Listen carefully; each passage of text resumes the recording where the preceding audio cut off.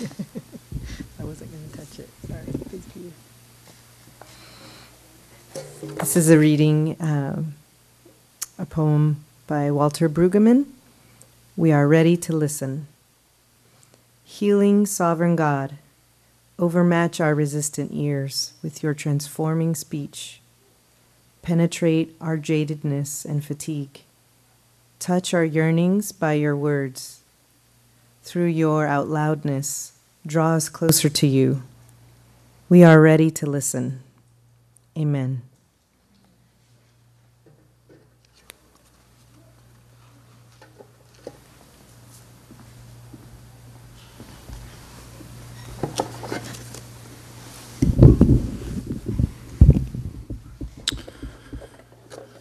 A reading from Isaiah 56. These are the words of the Lord. Maintain justice and do what is right. For my deliverance is close at hand, and my victory will soon be revealed. Blessed is the person who follows these precepts, who holds fast to them, who keeps the Sabbath unprofaned, and who keeps his hand from all wrongdoing. The foreigner who has given his allegiance to the Lord must not say, the Lord will exclude me from his people. The eunuch must not say, I am not but a barren tree. These are the words of the Lord, the eunuchs who keep my Sabbaths, who choose to do my will, who hold fast to my covenant, will receive from me something better than sons and daughters, a memorial and a name in my own house and within my walls. I shall give them everlasting renown, an imperishable name. So too with the foreigner who give their allegiance to me, to minister to me, to love my name, to become my servants, all who keep the Sabbath unprofaned and hold fast to my covenant. These I shall bring to my holy hill and give them joy in my house of prayer. Their offerings and sacrifices will be acceptable on my altar. For my house will be called a house of prayer for all nations. This is the word of the Lord God, who gathers those driven out of Israel. I shall add to those who have already been gathered.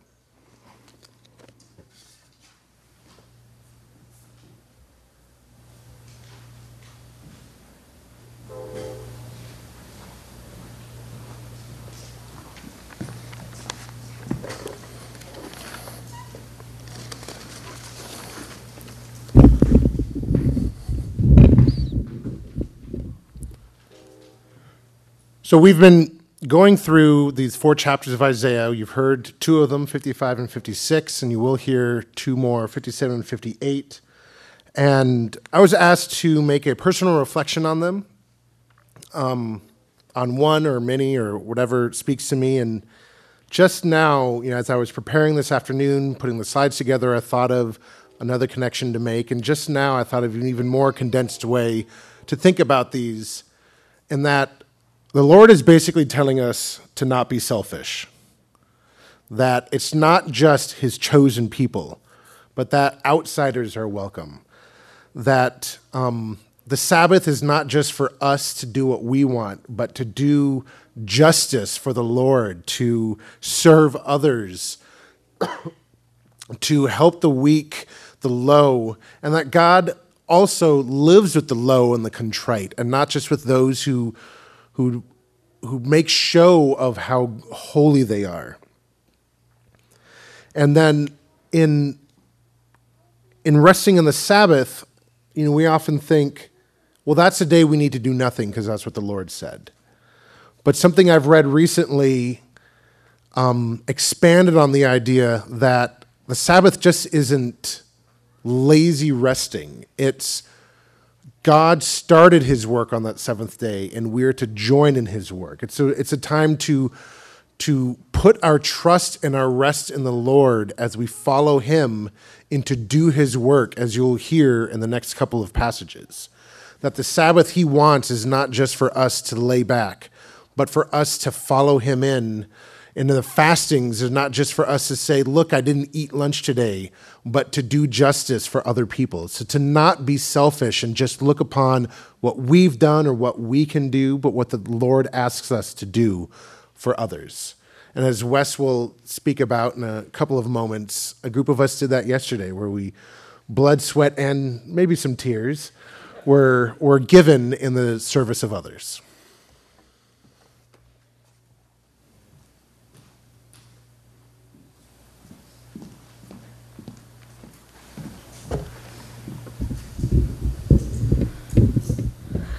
A reading from the book of Isaiah, chapter 57.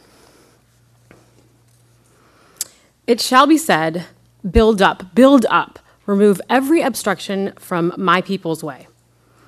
For thus says the high and lofty one, who inhabits eternity, whose name is holy. I dwell in the high and holy place, and also with those who are contrite and humble in spirit, to revive the spirit of the humble and to revive the heart of the contrite. For I will not continually accuse, nor will I always be angry, for then the spirits would grow faint before me, even the souls that I have made. Because of their wicked covetousness, I was angry. I struck them, I hated and was angry. But they kept turning back to their own ways. I have seen their ways, but I will heal them. I will lead them and repay them with comfort, creating for the mourners the fruit of the lips. Peace, peace, to the near and to the far, says the Lord, and I will heal them.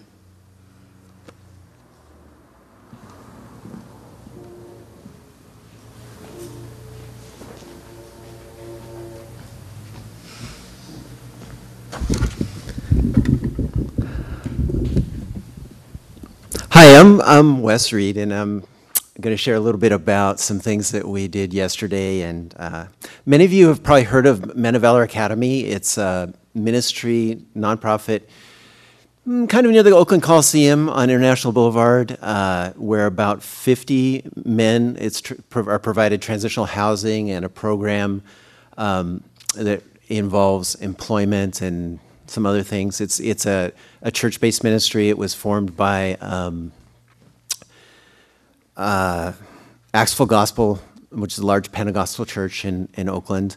And most of the men there are formerly incarcerated. A lot of them come directly when they're released on parole. Part of their contingency of their parole is that they have a choice of programs and they choose this one. And so yesterday, I don't know if we got any pictures, but a bunch of us, 20 some odd of us, gathered there to spend a day painting. And it was joyous and exciting in a lot of ways. And not necessarily that many of us were crammed in a very sweaty, greasy kitchen, almost at arm's length from each other, trying to rejuvenate it, which we did successfully do after many hours, a little slower than we thought. And we were able to paint some offices there and do those things. And thanks to everybody who came and everybody who donated some of their equipment, or Charlene who made lunch for us, or all those kinds of things. It was a really happy, fun time for me, at least. And on the one hand, we're able to take something that was pretty grungy and kind of rejuvenate it for them, and it was a very concrete kind of thing. On the other hand, we're able to have the joy of being together. And on the weekends at Men of Valor, a lot of the men are out and about. They get passes, and not so many of them are there, but there may be a dozen of them around, and just all the interactions we have with them, and they're always so consistently welcoming of us, and there was a lot of storytelling going on and all kinds of things going on the sides, and they were joining in with the meals with us. And then about, we thought we'd finish 3:30, but about 4:30 when we were still cleaning, the few of us who were, whatever, some of us were in it for the long haul, happily so, and some people came in the afternoon just to do that part of the work. But they came up to me, it's like, Wes, we want to buy you pizza. Can we buy your crew pizza? Wouldn't you like to stay for some pizza? And so we had a good pizza. We were there until about 6, eating and talking and having a lot of fun. So it was a great day. And I think in reflection, sort of tying back to Isaiah, Isaiah has really spoke to me. And I can read a lot of, oh, look, there's Abby. Great shot. Isaiah speaks a lot about what really brings us life, and in particular, sort of Joyce is going to talk about what is the fast that I choose. What is the religious observance that God really is looking for with us? And there's a story in Isaiah of some people who are checking all the boxes, right? Who are doing the fasting and sacrifices and going to the temple or whatever it was. They were checking all the religious boxes, but there was something hollow about their faith. It wasn't really paying off for them. And the fast that God chooses is to loose the bonds of injustice, to undo the throngs and the yoke, to let the oppressed go free. That there's something about justice that is so key to our relationship with God, and that when we ignore it, we start checking the boxes, and we're not really living out the things that God has for us. And one of the things that was exciting about this particular time, wow,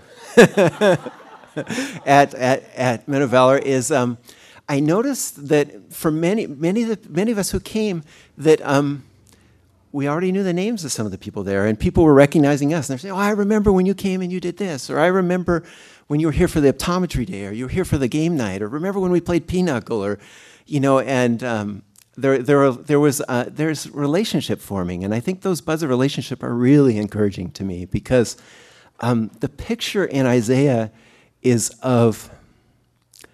The negative picture in Isaiah is of a people who are in their religious observance are very far from understanding justice. And I think that relationship, and particularly that connection, there are many ways to do justice, and we can earn money and give it, and that's great, and we can advocate and sort of say what's right and work in the political process and all those kinds of things, and we can serve. But I think relationship is a really key part of justice because it trues us up to what's really going on and to people who are maybe otherwise would be far from our social and cultural location. And without that, we kind of lose track. We kind of lose sense of what it's about, and we lose sense of what really might work. Our theories about what's good and who we are need to be kind of trued up by relationship. And so I'm excited to see that happening there.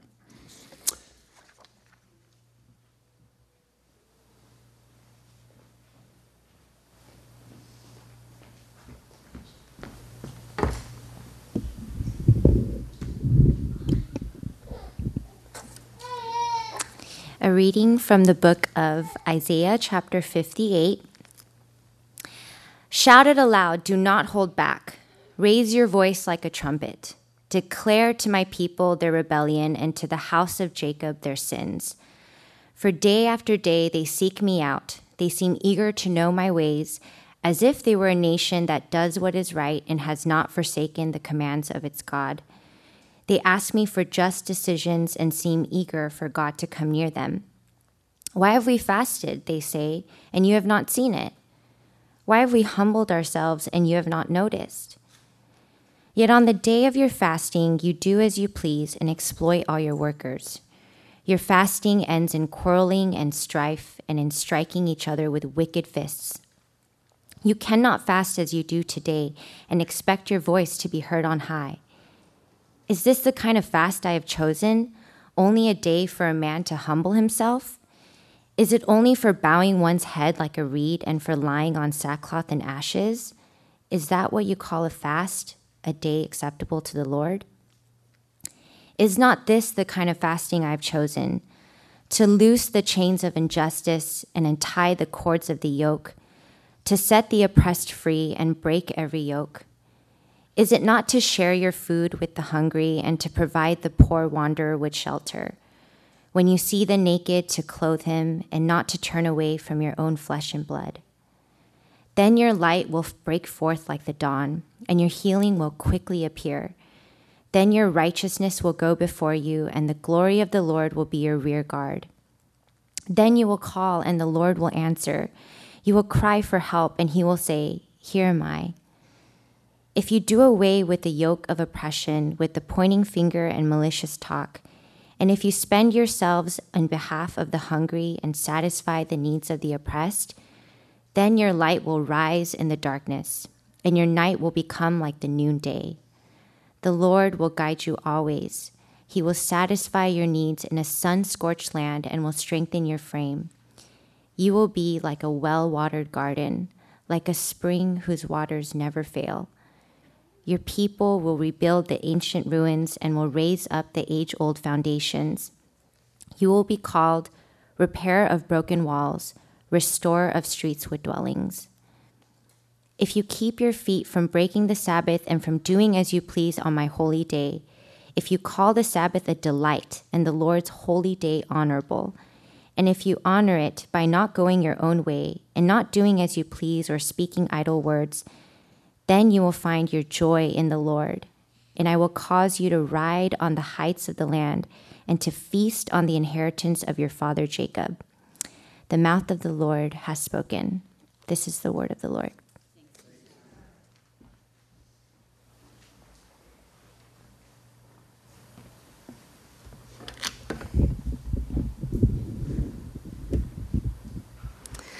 So as Ron said, we have been reading and studying these 4 chapters from the book of Isaiah over these past weeks.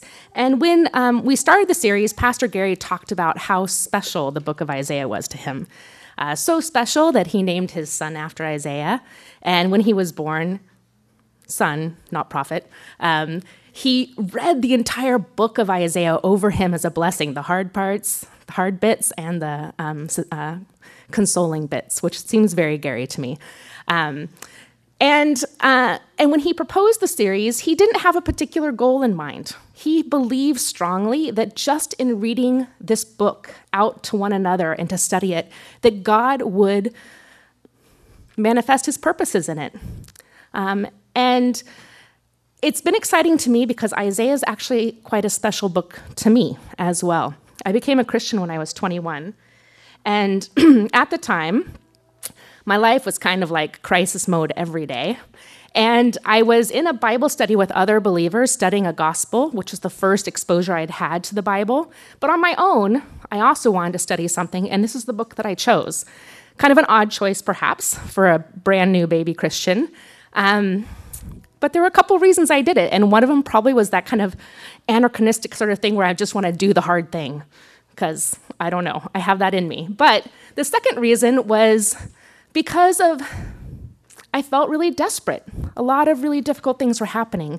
And my understanding of the prophets was that their role was to speak a true word from God to a people who really needed to hear it and point the way back to Jesus.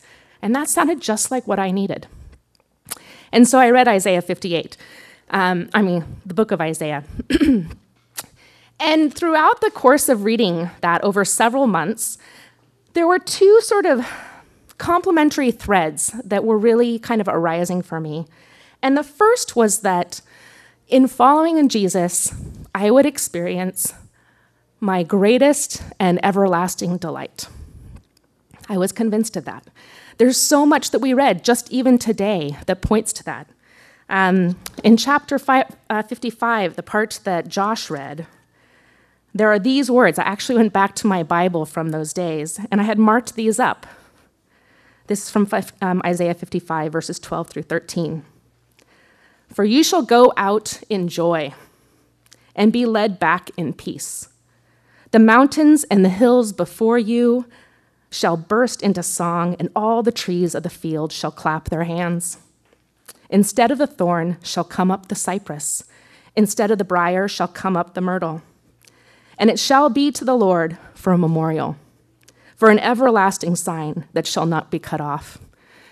And for a girl who had a lot of briar and a lot of thorn in her life, that was a very powerful promise of the life to come. But the other thread was that following Jesus would be challenging, because you cannot truly follow Jesus and remain unchanged. And there's something about the book of Isaiah that strips away the trappings. It strips away the trappings that kind of clutter our view of God so that you can see the pure heart of God, his love for his people, his desires and hopes for them. But it strips away stuff in us too. It exposes our conceits, our posturing, the things in us that become hindrances or barriers to being able to enter into those promises more fully. And I looked back to see if what ones in these passages had struck me at that time, and was a little disturbed about how they still strike me today. In my family, at the time, None of us were followers of Jesus, and our whole sort of religion was to be really good people. Sort of a common theme for lots of people, but definitely our religion. And I was looking at Isaiah 57, which is the passage that Chrissy read just before what she read, and I found these two verses that I had highlighted, verses 12 through 13. I will concede your righteousness and your works, but they will not help you. The wind will carry them off. A breath will take them away. But whoever takes refuge in me shall possess the land and inherit my holy mountain. Doing good, that was not a challenge. Trusting in someone else, that was a challenge. So the book of Isaiah has this duality where we are invited in to the promises of what his kingdom in its fullness is like, and also challenged to strip away the artifice of what it means to follow God and enter into his true purposes. I want to tell a quick story about how I experienced that at that age of 21. It's kind of an odd story, but it's deeply related to Isaiah 58, so I thought I would share it. Which is, at that time, so I was 21, had a lot of things not going well, except that I was finally following Jesus, so yay. But one of the things that was going on is I was in the midst of an undiagnosed and unaware myself eating disorder that would last 30 years. And one of the things that I was doing at the time is I was involved in a kind of a weight loss program and was sort of manipulating it to the extreme so that I was eating as little as possible and exercising as much as possible. And some friends had introduced me to the idea of fasting, not through Isaiah, but just the concept. And I was like, oh, fasting, tell me more. And so I decided to incorporate fasting into my already deeply reduced intake. And so once a week I was fasting. And I had some reasons that were really, some mixed reasons, let's say. The one reason that I vocalized and understood was that I thought it would be a way that I could grow in knowing God, trusting him more, and learning to pray. And the other ones were much more about control. But I didn't know those, and I couldn't have voiced them. I will say, just so you know, some professionals in this weight loss arena had some concerns, but all you have to do is say, it's for my religion, and they don't touch it, so no problem. So I was doing this for several months, and then I came across Isaiah 58. And when I read it, there was something in me that the text stirred that made me realize that maybe this isn't the fast that God would have chosen. That my decision and my interest in fasting was about what I wanted and not what God was calling me to. It was a scary and tender moment. And so I prayed that God would convert this fast into one that would please him. So I could be one of those people who, was a justice-seeking, fasting kind of gal. And it was interesting that almost immediately, within a week, I think, I felt physically and psychologically incapable of denying myself food. Like all of a sudden, I couldn't fast even if I had wanted to. And I felt heartbroken because I felt like my fast was for God, that I was trying to do this thing for God. And all of a sudden, I couldn't do it.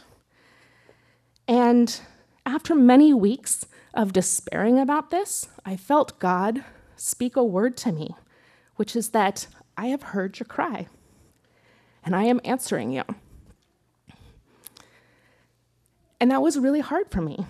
And yet, in time, with maturity, I could look back and see that God was teaching me to fast as he would choose me to, teaching me to fast in a way that wasn't about my self-interest, but about his interests and his purposes, and at the same time, setting me on a pathway towards healing about something that was a thorn and a briar in my life.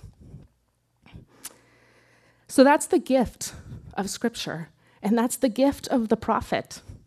It's an opportunity to have the text that God embodies speak blessing to you, and caution, and possibility, and transformation. I'm going to close with another reading from Walter Brueggemann. And this too is a prayer, so let us listen in an attitude of prayer. We are children of another world. Father, for the mystery of the text and for the history of eyes to see and ears to hear the text, we give you thanks. Our eyes are scaled and our ears are uncircumcised, and we are children of another world. We pray for the gift of perception. We pray for energy and courage that we may not leave the text until we wrench your blessing from it. Amen.